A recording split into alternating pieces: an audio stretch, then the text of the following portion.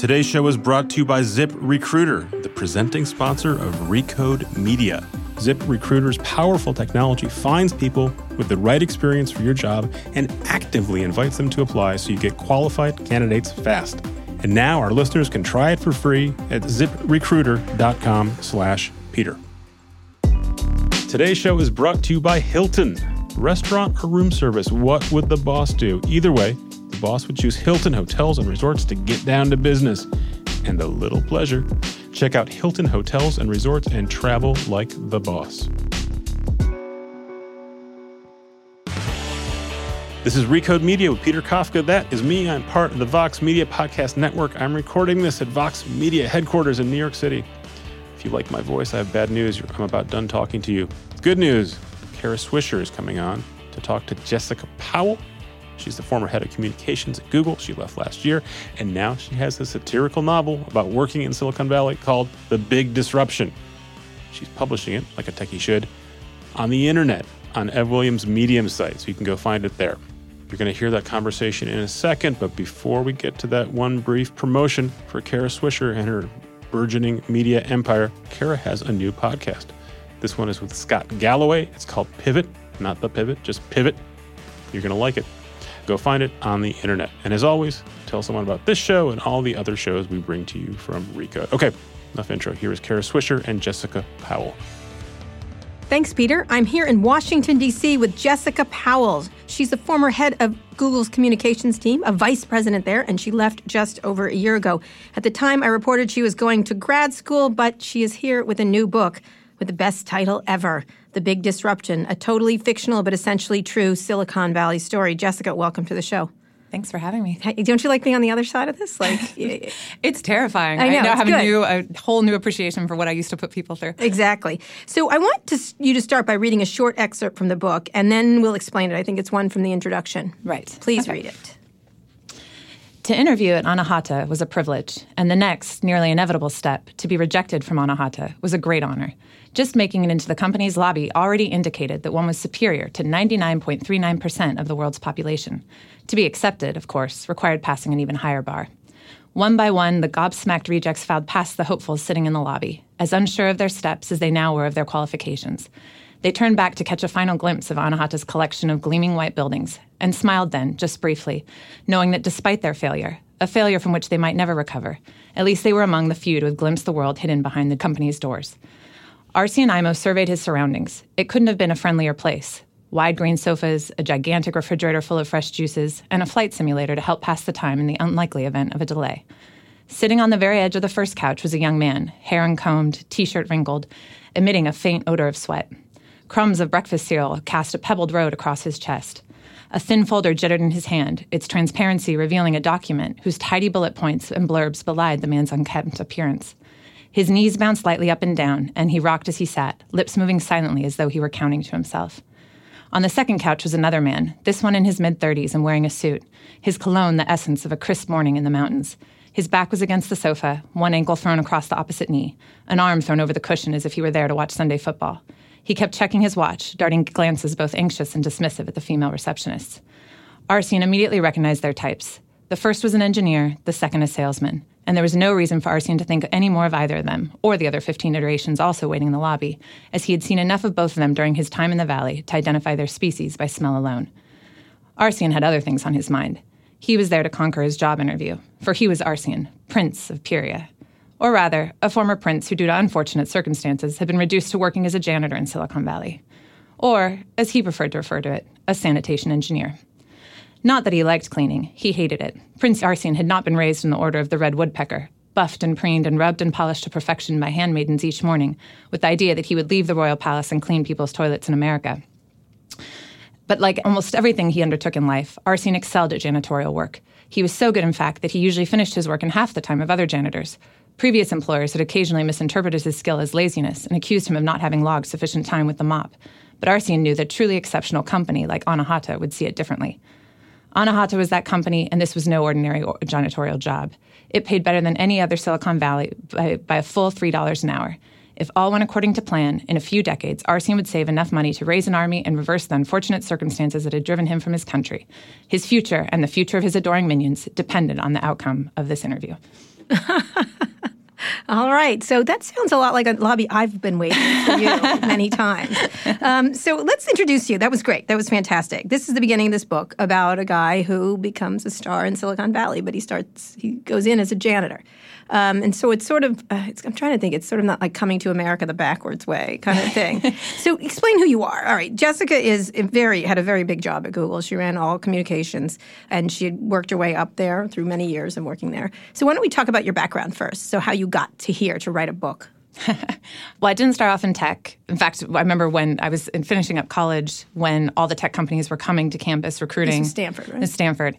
And it was 2000. I had very little interest in tech. I'd taken a coding class. I loved it, but I didn't want to work at a computer. I remember going to the recruiting fairs just because they would give you huge candy bars if you gave them your CV.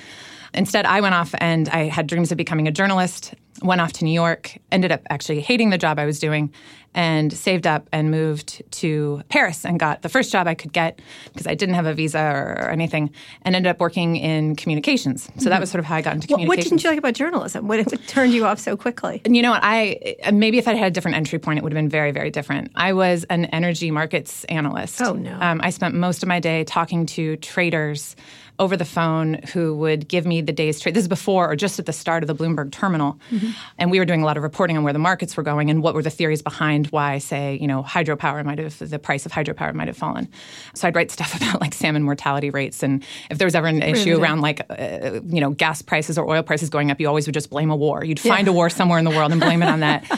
But a lot of times the traders would just be like, and they do it in this half-joking way, but it was like, well, I'll give you the day's trades. I'll give you the numbers if you tell me your bra size or if you tell me. No, yeah. And you're going to get a lot into that. Yeah. And so, I like it, and it just wasn't that fun. I wasn't even interacting with people, and the whole power dynamic was so crazy. It sounds like the Senate yesterday, but go ahead. Yeah. And so I was ready to get out of there, saved up my money, and went with my then boyfriend, now husband. We moved to France figuring we'll try and get jobs. It probably won't happen, and we'll move back to the U.S. in 6 months and get other jobs that we hate. But in the meantime, what a fun adventure. But we did end up getting jobs, and that was how I started in communications. I was actually working for a nonprofit that works in copyright and protecting artists' rights. And after that, ended up moving to Japan for a short stint, and then to London because my husband was doing a PhD, and he'd kind of already followed me multiple places. So we went to London, and I got there, and I had this wonderful idea that I'd become a journalist in London again. And I'd written a book while I was in Japan. And so I thought, wow, I'm going to show up there with my book, and they're going to love it because I'm young. So I've got my pulse on like everything. And I speak English. Right. And turns out they actually speak really good English in England. Yeah, they do. It was not, as a 26, I was not much. It's quite charming, actually, right. their English. And I just wasn't that much of an attractive job candidate in journalism. So I applied for everything out there, waitress jobs, CEO jobs, and a job at Google. Yeah. And CEO jobs? I kid you, I was so desperate. The Guardian had a great job listing section, and I applied for everything in there. Did you? They didn't call me back. I don't know why. So I went in for the Google interview, and I actually didn't get hired. I didn't do great on my interviews. They didn't hire me, but then my future boss, or the woman who was in charge of my hiring process, I think really did want to hire me, so she brought me on as a contractor. Oh, okay. So I came as a contractor. Why didn't you do well? Did you not answer their dumb questions? Well, I remember I very specifically, I remember one guy came in and he interviewed me, and he didn't look at me the entire time. He had a computer in front of him and just stared at the computer, and everything I said, he would just type the answers to. And that was actually just excruciating. I'm not a great eye contact person. I'm not a great... That in itself wasn't a problem. It was actually the typing, that sound of the typing where I couldn't focus. And then another person interviews me and asks me how I would do PR for Toolbar. It was a PR person. And I just said, well, I wouldn't.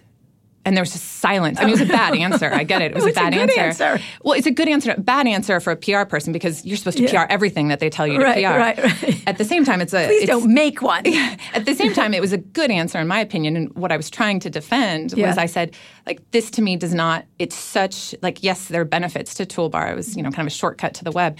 But any amount of PR I do is not going to equal what you could just do with marketing and showing like pop-ups or whatever marketing tools you want to use. Like your PR person's time is probably better used on something else. Right. So yeah, the interviews did not go well. Wow. But they brought didn't me ask on. you some weird, like if you had this many ping pong balls at a swimming pool. That's the famous they didn't. I think at that point, maybe it was because I was interviewing in communications. I think the critical thinking questions were more like, there were a lot of issues with Google and copyright in continental Europe, and so a lot of the questions were around that. Right, absolutely. So you didn't get the job, but you came on as a contractor. Right. Okay. And then you stayed. And then I stayed and wormed my way in, and I loved it. Did you? Great. What did you love about it? What did you? I loved journalists go into PR, but you hadn't even been in journalism, really. I'd never really been a journalist, unfortunately. So, we have openings. What did I love about it? This was 2006, end of 2006, and I think Google was already pretty large in the U.S. This was post-IPO, but in Europe it was still like early days. And I was doing a job that, yes, I was in the communications department, but I was working on book search and Google News, and I found the mission aspect of it really inspiring, like this idea of digitizing the world's books. Fascinating, as someone who had been in college and applied for a grant to go look at a book that was sitting in a library in Madrid, waited 8 months for all that to go through. The idea that book could be accessible to anyone, pretty incredible. Right, absolutely. So there was the mission component of it. Then there were 1,000 things to do. You didn't have time. So I was doing communications, but I also got to do some policy work. I even got to do some like product management work. It was exhausting, but it was exhilarating. Right, there were a lot of issues. It really felt...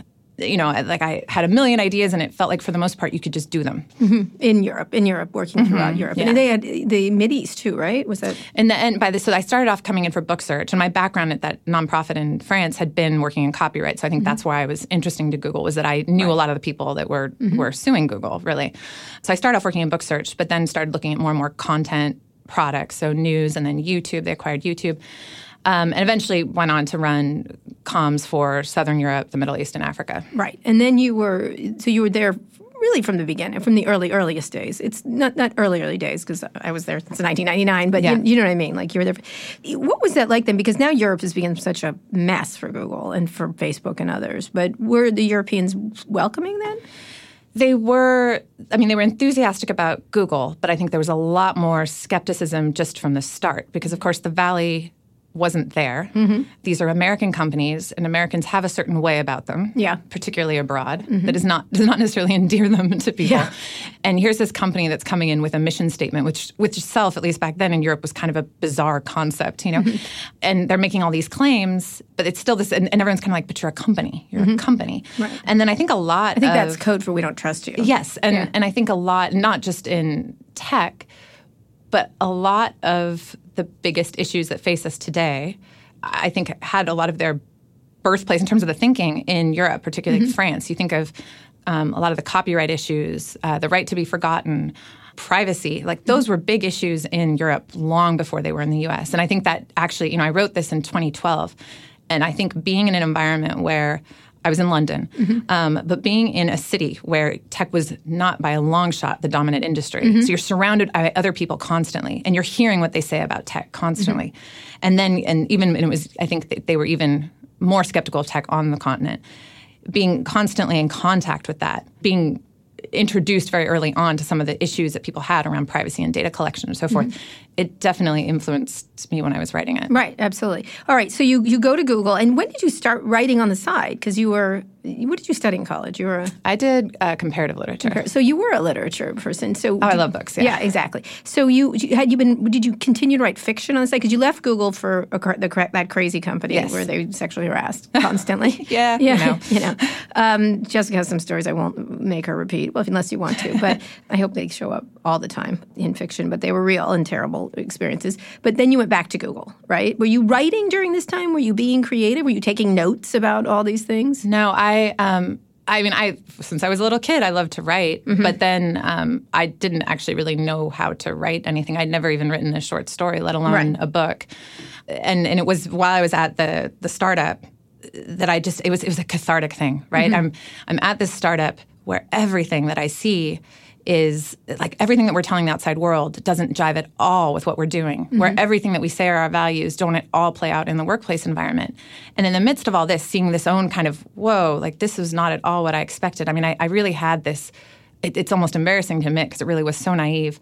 Coming from Google, I thought that every company in tech had this really strong moral backbone and that everything was going to be, all these highfalutin moral principles and stuff. And I get to this place where it's not at all the case. You may name it if you want. And Badoo. And then I get to, everyone always confuses it with Baidu. And I'm like, I don't know which is worse. Yeah. And then I go to this conference in Germany, DLD, and founder after founder is getting up there. And we did this too. Like I was part of this. Gets up and makes these huge proclamations about what their company is doing. And there was a moment, and I write about it in the essay that's up on Medium. There's this moment where Brian Chesky gets up there and he actually suggests that maybe, just maybe, if more people were sharing each other's houses, we might see an end to war. And then I get on a plane shortly after that, and I'm sitting next to a DJ / app producer / copyright philosopher. And I'm like, how did this happen? Like, how did I get in this world? And I couldn't make sense of it. And so I really just started to write, having no idea it would be a book, no idea of anything. It was like a cathartic act /, trying to figure out how this all happened. Just vomit in the bathroom, but go ahead. That's effective too. Yeah. But anyway, so I wrote it and then didn't do anything without it because I actually ended up leaving that startup and going back to Google. Like I really had missed, and by no means am I saying Google's perfect, but I really missed working at Google. I really missed the people. I really missed what I thought was like the integrity and that moral compass. And I went back there, and of course I was not going to do anything with a book about Silicon Valley while I was working at Google. Right. So I didn't go back and take notes. So what you're doing is collecting scraps along the way, like of your experiences. Actually, not so much because the book was already written, and then I was at Google and I largely put it aside. Occasionally I remember on a maternity leave, I picked it up again and worked on it. But the stuff that I was doing was more reference. At one point I had a nod to Foursquare in there.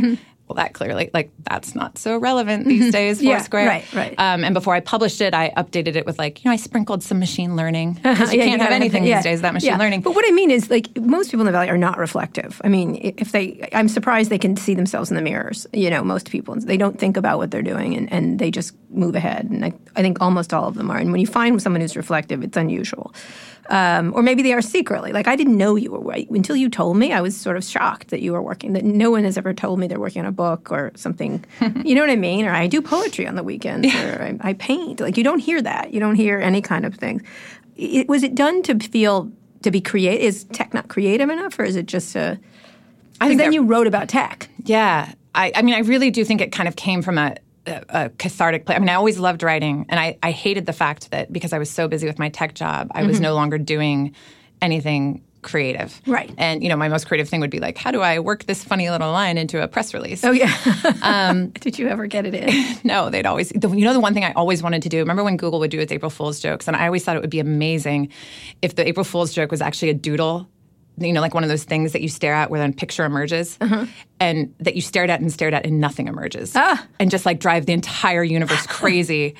And I actually suggested that once, and everyone just looked at me like, that's not actually funny. And I was like, it is so funny.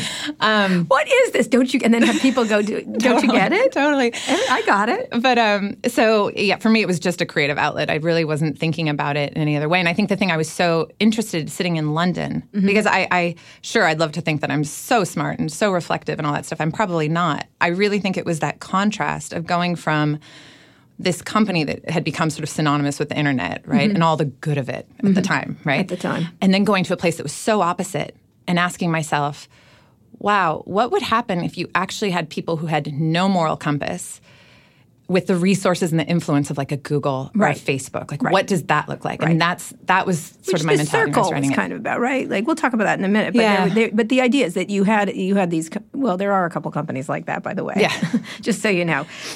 We're here with Jessica Powell. She's written a book called The Big Disruption. Again, the best title ever, The Big Disruption. A totally fictional but essentially true Silicon Valley story. Before she was a novelist, she worked at Google, and she ran its communications as the vice president. We're going to take a quick break, and we'll be back after this. Hey, it's Peter. I am cutting back in to tell you about our fine sponsor. Today's show is brought to you by Mack Weldon. They make the most comfortable hoodies, sweatpants, underwear, and socks you'll ever wear. If you've listened to the show before, you know that I buy Mack Weldon products myself. Wear a lot of socks from them. They're awesome. There's a line of silver underwear and shirts made from naturally antimicrobial fiber that actually eliminates odor. Mack Weldon believes in smart design, premium fabrics, and simple shopping, and they are easy to buy. Go to mackweldon.com. You'll get 20% off your order with the promo code RECODE. That's mackweldon.com, promo code RECODE. If you don't like your first order, this is amazing. You just keep it. Mack Weldon will send you your money back. It means you get free clothes. But you'll like them. You'll keep them. Get 20% off at mackweldon.com. Use the promo code RECODE so they know I sent you there. That's mackweldon.com, promo code RECODE. We're here with Jessica Powell, the author of The Big Disruption, a totally fictional but essentially true Silicon Valley story. Jessica used to work at Google in a very highfalutin position, and now she's a novelist. And this novel is really terrific. And I want to say it's about Google. It's about tech. It's not a tell-all of Google. It doesn't. No, it's a tell-all of everybody, I think, in a lot of ways. And I want you to read another excerpt from the book now. We've been introduced to a janitor who then becomes something else. This one about a management team meeting. Yeah, so Arsian, the janitor, has just crashed the management team meeting, and we're about to meet the because they don't know who he team. is. They do. Right. And he gets a job he's not qualified to do. Yeah, it's like Being There with Peter Sellers. Yeah, or a little bit like or Scoop, something like that. Yeah, though the Scoop is better. Yeah, though the gimmick does not last long. I don't make people have that the whole time. Arsian figures it out pretty quickly. All right. The daily management meeting was itself an exercise in yogic patience and discipline, with all 5 members of the team doing a generally poor job of tolerating each other.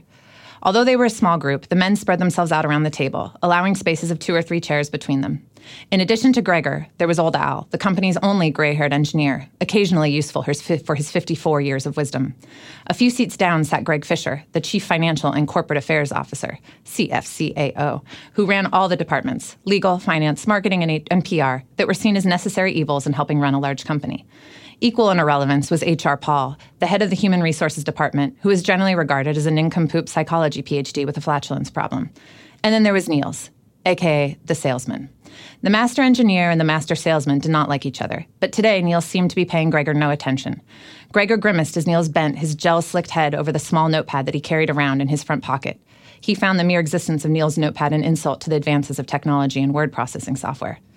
Gregor had disliked Anahata's new head of advertising from the instant he spotted him on campus. A plastic smile fixed on his face, fancy designer suit falling from his shoulders like a second skin. With his wingtips pointed sharply in the direction of his target, Niels had approached Gregor to suggest the engineering team fix the advertising system interface so that Anahata's engineers could more easily place their ads online.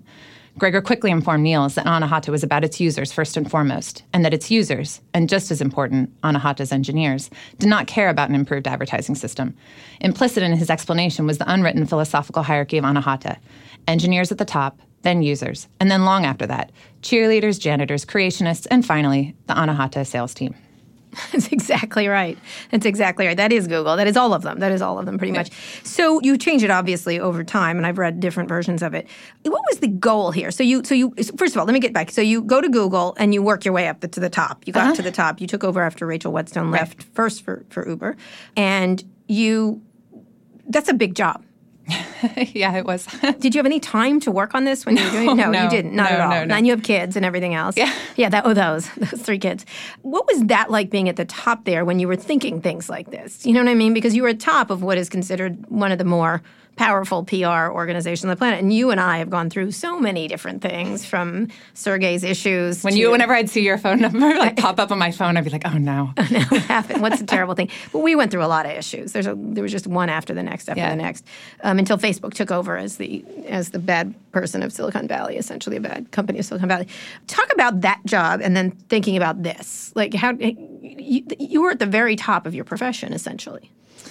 Yeah, I mean, and I think the job was definitely a hard job. It felt very different from my early jobs at Google, not just simply in terms of the responsibility, but when I was working on individual products, I was working with small teams. You knew everyone you were working with.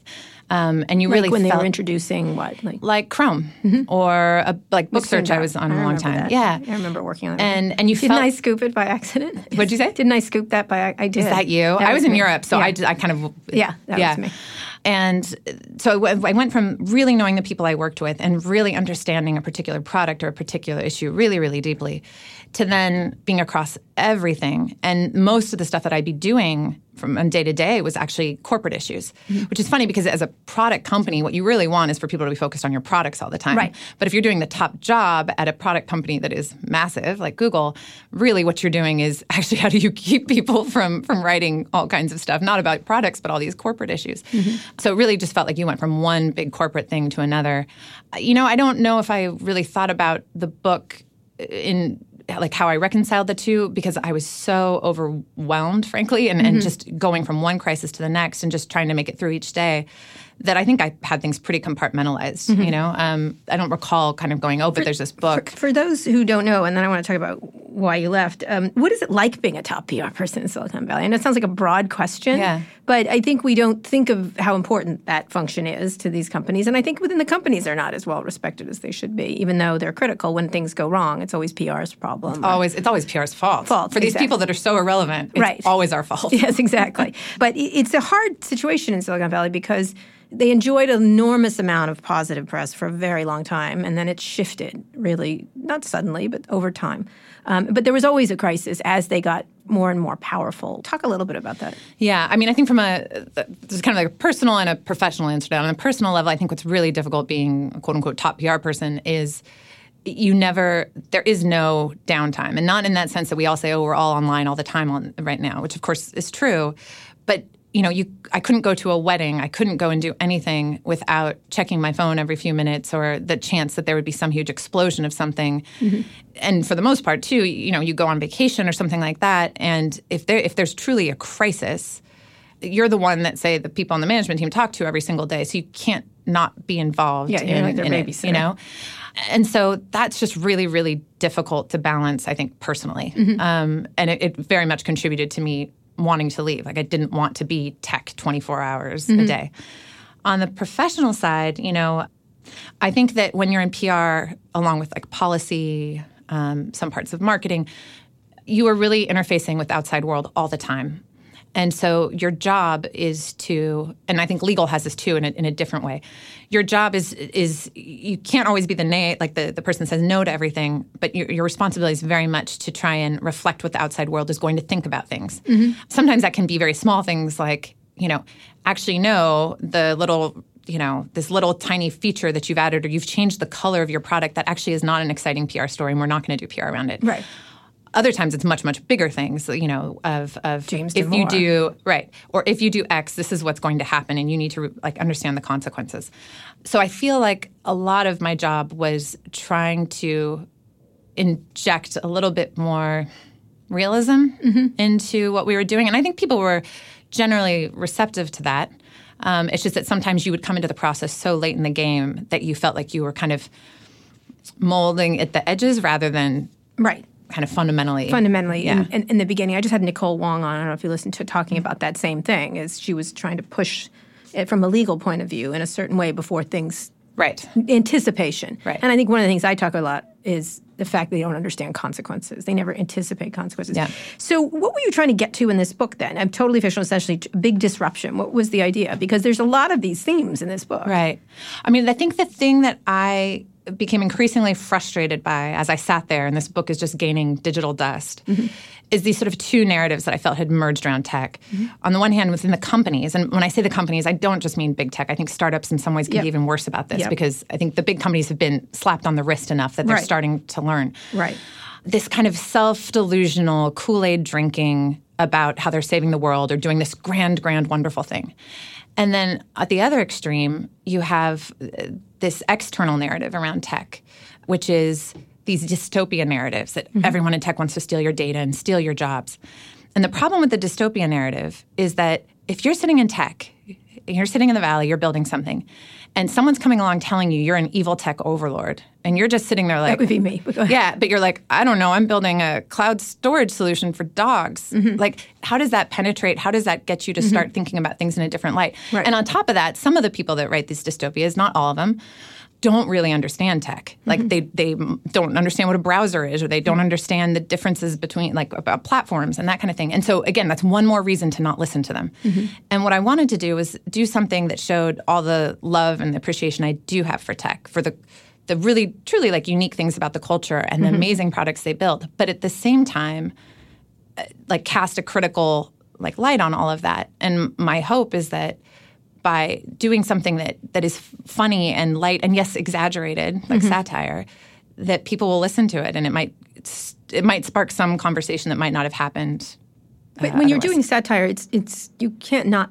It's not kind. It's not. Right. It's maybe a funny way of doing. Like Evelyn Waugh Scope was not kind to journalism. Like, let's just say it was like this idiot that made up a war, essentially, and she's pointing out the ridiculousness of the entire endeavor. Essentially, talk about you were just saying. There's on one thing you don't want to give up. What's good about tech? What's good about tech? I mean, what do you think you reflected in the book? If I just think about this morning, right?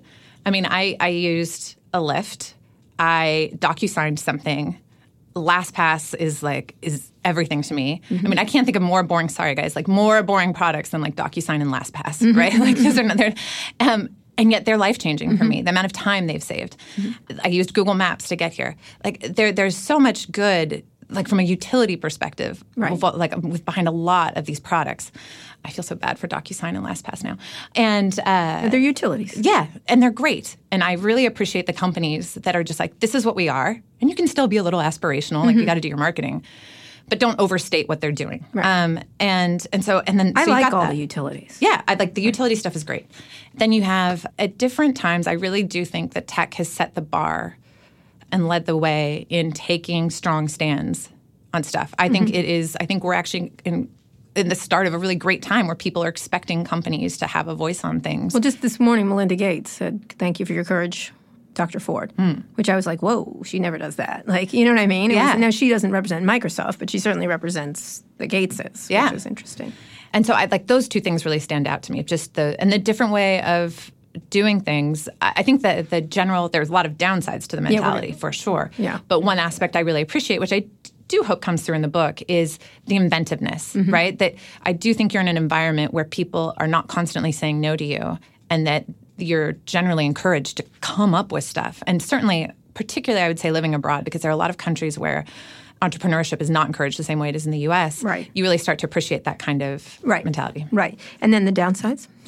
There's so many. I mean, there's many, but I think the biggest one to me... like that one thing around the table. I know those people. And I don't like many of them, I got to tell you. Yeah. I think the biggest thing for me is this black and white thinking. I think it lends itself to a level of like moral abstraction. So just last weekend, I'm out with my husband, and sitting near us are two men. One works at Facebook. He was in BD. I learned a lot about him because they were talking really loudly. Okay. So there's Facebook. I know. There's this Facebook BD guy, and then there's some other guy who works in tech. And the other guy's asking the Facebook guy about Cambridge Analytica. And, you guys are going through a rough patch type of stuff. And the Facebook guy says, yeah, but when you serve 2 billion users, like bad stuff's going to happen, and it's just a small amount. Yeah. And that's a horrible answer. Now, I cringed first because there's a level of me going, I mean, I'd hope I wouldn't have written that as a talking point for an external person, but I could have, right? So part of me was recognizing that there was a line that had been given and that this guy was repeating. That's right. I've heard that line. But the much bigger problem for me is that the argument itself, because if these all just become data points, if it's just 2 billion users, well, whatever, 1% of 2 billion, that's still a lot of live suicides and Myanmar's and electoral interference. And you lose that human element of it. Right. And so everything is so kind of... Why does that happen? Because I think you do reflect that in this book, this idea of not understanding the power of what they're creating. I mean, I think there's... you were saying, what if a bad company got a hold of a lot of... Right. Bad person get a hold of a lot of power. Right. I think there's an over-reliance at times on data. And of course, I understand why that happens. You're dealing with very large populations of users. But I think data only really tells one side of a story. And when you forget the individual stories and the users and the people there, you quickly find yourselves in a place Cambridge, just to think about Cambridge Analytica again, when that story came out and someone, a journalist, whoever it was, accused them of a data breach. How did Facebook react? Their immediate response was, it wasn't a data breach. Right. It was actually far worse than a data breach because they knew it was not a breach. Right. They used the system as it was designed. But they processed that as... We've been accused of a breach, and just or with the NSA. Right. Well, we don't know of a program called PRISM. Well, you might not have known of a program called PRISM. The question was there a back door? That was the fundamental question. So Facebook digs in their heels, and they're like, it's not a data breach. And then, sure enough, 3 days later, they're having to apologize, and it's similar with fake news. And what really people were saying to them on that first day, whatever words they were using, actually were not as important as what the sentiment was, which the sentiment was you have betrayed us. We're upset. What are you going to do about it? And that's not how Facebook handled it, right? Right. So I think that I think the data board. point issue is, which I think you get through, is they don't understand the power that they have. Yeah. They fundamentally do not understand, all of them, Google, Facebook. I think Apple does a little more than others, but they have less power, I would say, overall, compared to those two companies. When we get back, we're talking with Jessica Powell. She's the author of The Big Disruption, a totally fictional but essentially true Silicon Valley story. We're going to take another break now, but we'll be back after this. Hey, it's Peter again. It's a quick break to tell you about a fine sponsor. Today's show is brought to you by Hilton. When you travel for work, do you stay by the airport or do you stay downtown? Do you take your clients out for dinner? Do you have room service? Should you pack your swimsuit? How do you answer these questions? Just ask yourself, what would the boss do? Here's the answer. The boss would choose Hilton. Hilton has modern meeting spaces and amazing pools and everything else you need to get down to business and a little pleasure. So check out Hilton Hotels and Resorts and travel like a boss. We're here with Jessica Powell, the author of The Big Disruption. It's going to go up on Medium, right? We'll talk about this in a minute. Jessica, you brought one more excerpt of the book that I've asked you to read. As I see, this one is called Fake News. Oh, boy, can you read it? Sure. Yeah, I've heard of that. It's a thing. Anahata loved democracy. Democracy meant free speech. Democracy meant an open internet. Democracy meant a boundless sea of opportunity for online advertising. But there was even more at stake in Piria. This wasn't just a battle to free an inconsequential country. If Anahata could succeed in overthrowing the government, Bobby was convinced the company would see a democracy uptick in its stock price. Under Gregor's direction, Anahata's infrastructure engineers harnessed all their skills, IP prestidigitation, networked hot air balloons, Wi-Fi-enabled squirrels, to work around the government's block and make the internet accessible again in Poodlekek. The search engineers created a new ranking algorithm designed to ensure that negative articles about the despotic government would appear in the topmost position of Piria's search results.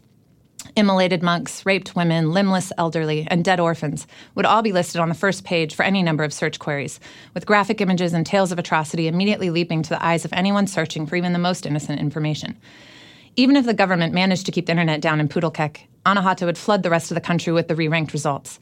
If previous Anahata revolutions were any indication, the incendiary results would incite unrest elsewhere in the country, eventually leading to revolt and a total collapse of the government. A new progressive leader would take over, Arsene would be freed, and the world would celebrate the triumph of democracy and Anahata. For 8 hours, the Moodify team worked to build a new Pirian search engine, going through 30 cans of Red Bull, 20 bags of Anahata's signature organic potato chips, and trying their best to ignore the beckoning Circean pings from their social me app. Finally, in the darkest hours of morning, taurine and glucose dripping from their pores, they reached the last dramatic step. The team typed in the last final line of code. The cursor blinked back at them, pulsing like an explosive light. They turned to Gregor, who gave them the nod. The team lead put his index finger atop a single enter key, closed his eyes, and on the count of 3, pushed. Oh, man. You're never working in tech again, are you? So talk about that, writing this. You're the PR person, and these are glimpses. Well, I wrote that in 2012. Right. And now, I know. This and when I wrote it, story that came out about possibly changing search results around immigrants, which created this feeling that conservatives are being represented, which is not true. Yeah. But anyway, but you're saying they can do it. Well, so when I wrote it, so 2012, and I think it was 2011 that the Arab Spring happened. Mm-hmm. And of course, Facebook and Twitter had been key in organizing a lot of the protests. Right.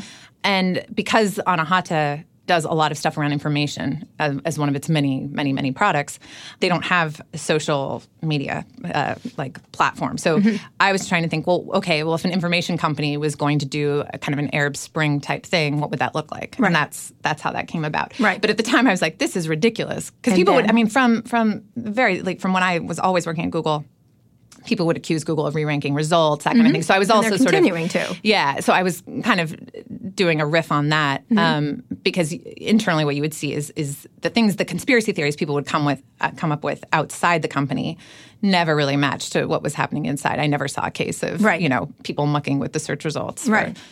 Right. That's the problem. Sometimes, when Donald Trump says something, I'll be like, no, it's not that. It's over here that they're actually, you know what I mean? The stuff they focus on, I'm like, you're directionally correct. They are up to things, but not that. They're up to something much more harder to figure out kind of stuff. And it's not quite as easy, you know what I mean, to understand, which is enormous power over people's information and picking and choosing or not picking and choosing. And by doing that, you create power. But getting back to that, you're writing about something that feels very now, like it feels very today. Yeah. I mean, I even thought, so I revised this before. I mean, the whole Medium thing has happened super fast. Explain where it's going to go on, and then I want to get back to this. So it's going up on Medium. Yeah. So it's going up in... you didn't go the traditional route. No. So before I went back to Google, I showed it to a few people, and everyone was like, there's no market for stuff about Silicon Valley. Yeah. And I was like, really? Yeah. And then, of course, a lot of stuff happened in Silicon Valley, the show, and so forth. But that's why I just... Because a lot didn't succeed. Yeah, and I just sort of shelved it and figured, okay, well, no one's going to ever read this. A friend sent Medium the manuscript, and I'd actually had the conversation with this friend just saying, I think I'm done. I just don't think this is ever going to go anywhere. But a friend sent the manuscript to someone at Medium, and they liked it. And they do all kinds of experimentation with the platform, and they were interested in getting This is a platform that publishes. And so they really focused on nonfiction, but they really wanted to see what it would look like to do a piece of fiction and a book. And the whole thing, I mean, it's been a matter of weeks, but it's been great. And I think it's really cool because that means that people anywhere in the world, aside from the fact that it's obviously a super fast turnaround, I mean, who knows if tech will even exist in 2 years, right? Well, not really, but like if I had gone through the traditional publishing route. But also it's globally accessible, which is kind of cool. So the whole thing is going to go up. This is a long reads effort they're doing, correct? Yeah. They're doing that. And then you could read the entire thing. You can read the entire thing, and you have I think there are ways to put this stuff on your e-readers. But that reading app, particularly on the app, is pretty nice because you can bookmark content and come back to it. It'll be just in a few days. Yeah. So you, and then you wrote a letter about it. Explain what you said there, just briefly. Well, I talked a little bit about why I wrote the book. I told that story about being at the tech conference. The reason I wrote that essay and the reason I wrote the book, what really interested me was exploring this idea of, the book is fundamentally about a company, Anahata, and its desperate quest to control everything and be everywhere and be at the very top. And I was really interested in asking this question of what is it that drives, if you're a search company or a social media company or a company that has an online bookstore, how is it that you go from that to, having drones and AI and a grocery store? Like, how does that kind of expansion happen? And again, going back to that thing I was saying earlier about dystopian narratives, if the narrative is that, they just want all your data and they just want all of they just want your jobs. Right. That's not it. Like, at least in some way, that might be more reassuring because there's an endpoint to that. Right. For me, it's actually a much more primitive kind of ego FOMO kind of thing, right? Which is that, they see all these opportunities and they can't bear the thought that they're not in on it. That's right. And they just keep going and going and going. Yes. And that's why I always call them the Borg. I call Google the Borg. I call them all the Borg. They're all the Borg. They will never be, you must submit to us. We're just going to eat everything. I was thinking that the other day with Amazon. Someone was like, they're in microwaves. I said, they'll be in your business tomorrow. They have to be. They can't. They're like sharks. They can't stop eating and moving. But see, the sharks, right? So maybe you think they're sharks. I think in that book, The Circle, the metaphor was a shark. In my mind, they're not sharks. The Borg? They're squid. They're the kraken, right? You've like the tentacles are everywhere. They're taking everything. And then on top of it, it's like this goofy, charming lava lamp, hackathon, whatever kind of culture. It's like quirky and kooky looking. And meanwhile, it's grabbing up everything. Right. So, okay. How did you do this? You're a PR person. This is not good PR for tech. It's not good PR, but I think you should be able to love tech. Yeah, but what did you think about? I want to know what you thought about it. Thought about the book? Literally at the most important company, one of the most important companies in tech, running their PR. Oh, and so what did I generally think about? Like, did you call them? Did you say, this is what I'm doing now? Or do you feel like they'll feel betrayed or what? I think Googlers are super funny. I do not always think that they are funny when people are criticizing them. The book is not about them any more so than any of these companies. Yes. But people will think that. But people will think that, which kills me a little bit because a lot of these people I care about, and it makes me sad that that's how they'll interpret it.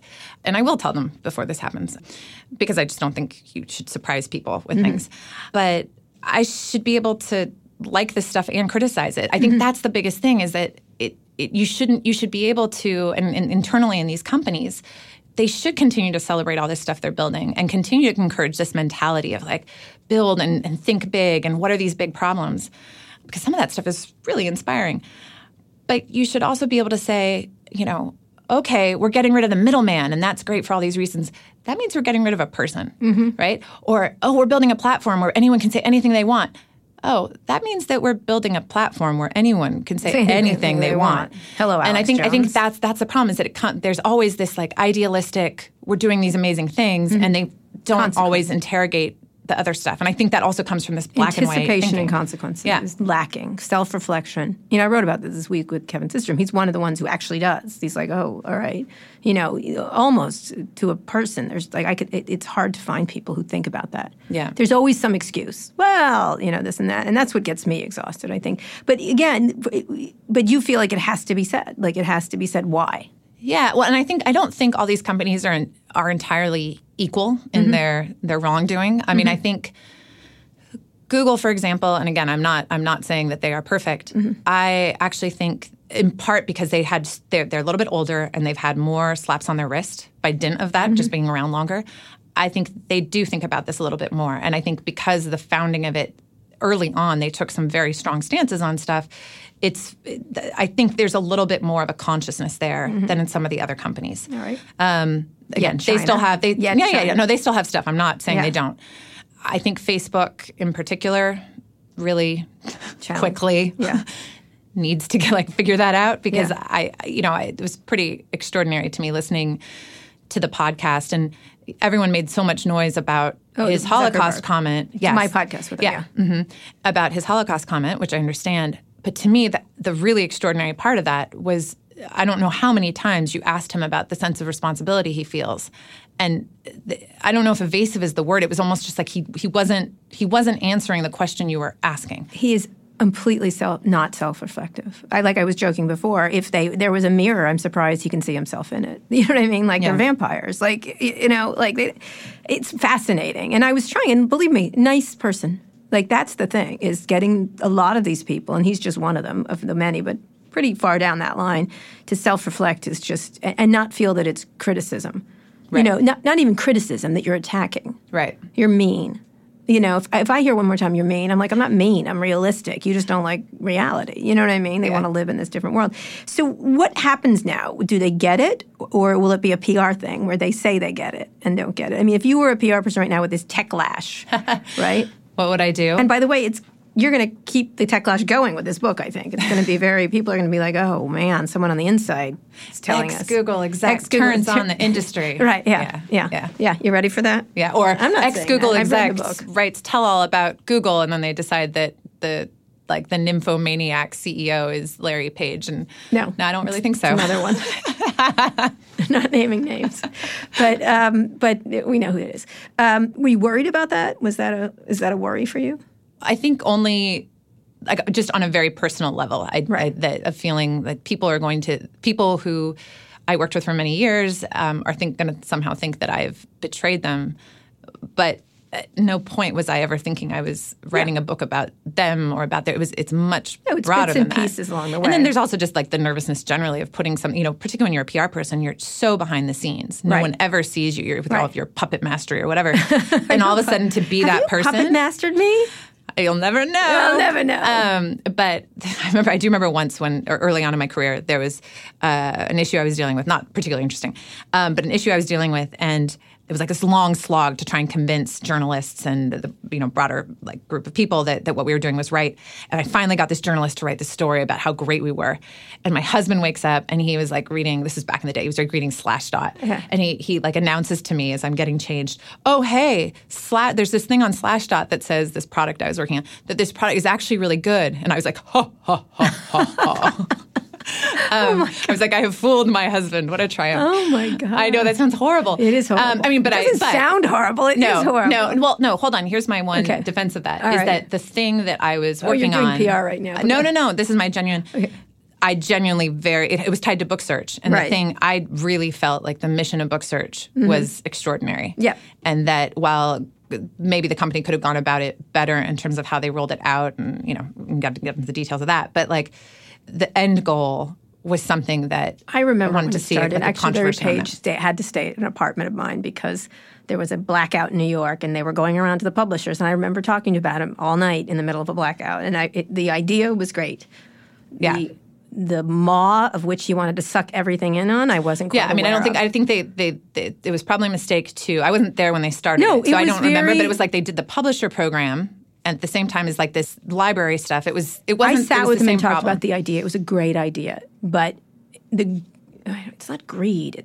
Their insatiable need to suck in all the information, I did not see. Yeah. I did a little bit. You'd see it around the edges. But, they one time were taping all of television, and I walked into a room, and they're like, well, because you can do it. I'm like, do you have the copyright? And they're like, what do you need that for? And I was like, and I remember thinking, oh, my God, like, what is wrong with these people? And, you didn't think they were going to get that big, that kind of thing. And then I realized once they did all the books, nobody would do all that. Then they'd have it all. Right. I mean, then you start to get to the other issues. Yeah. At the specific thing I was working on, I really believed in, and so I felt really accomplished. But I did love, just as some weird, like I really loved the fact that I'd convinced, totally, that I'd So are you going to go back? Traded my husband's So now you're not doing PR. No, I'm done with PR. So are you working on another book? Is there another one in the hopper?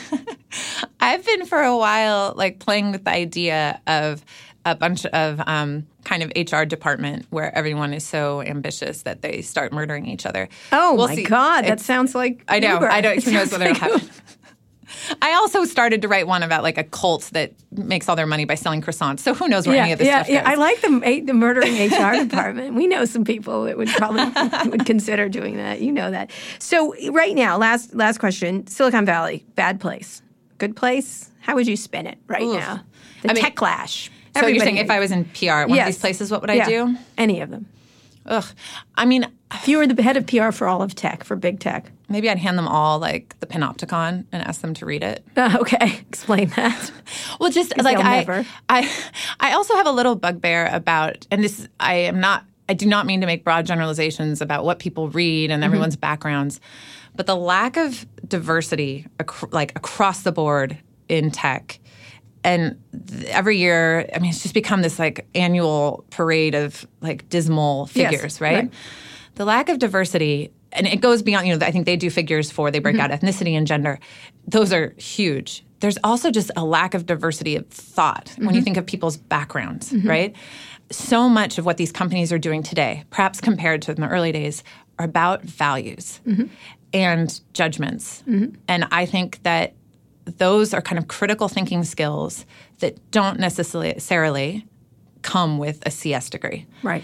And I think that, and again, I'm not saying that engineers don't read. The number of people that have lectured me about Sapiens. Yes. I know everyone at least is reading Sapiens. Yeah.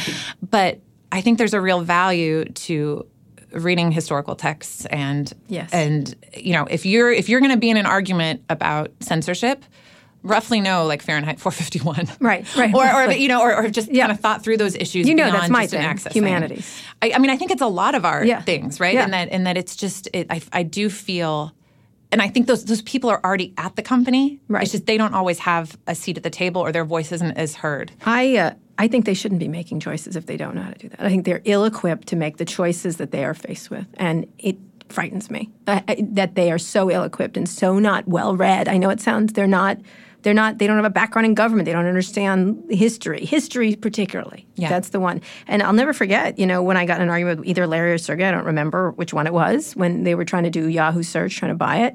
And I said, you can't have all of it. And they were like, we're good people. that was that thing. And I said, well, maybe what if Hitler runs Google someday? And they were like, what is that supposed to mean? I'm like, Hitler runs Google. Think about that. I studied that forever, and it was interesting. So in your final thing, what is your goal for this book? What would you like that you'd like them to read it, and what would you like them to get out of it? I would like them to laugh. I'd like them to be able to laugh at themselves. They can't. I'd like them to see that you can love something but also be critical of it.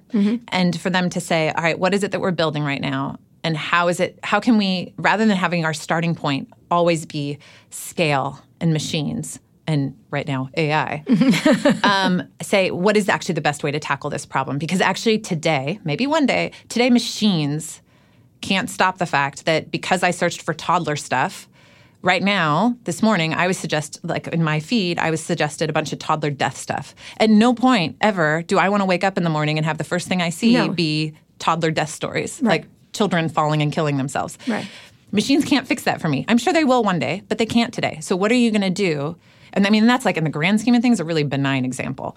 But what are you going to do to make sure that that tiny, tiny, tiny percent of your 2 billion, that stuff isn't happening?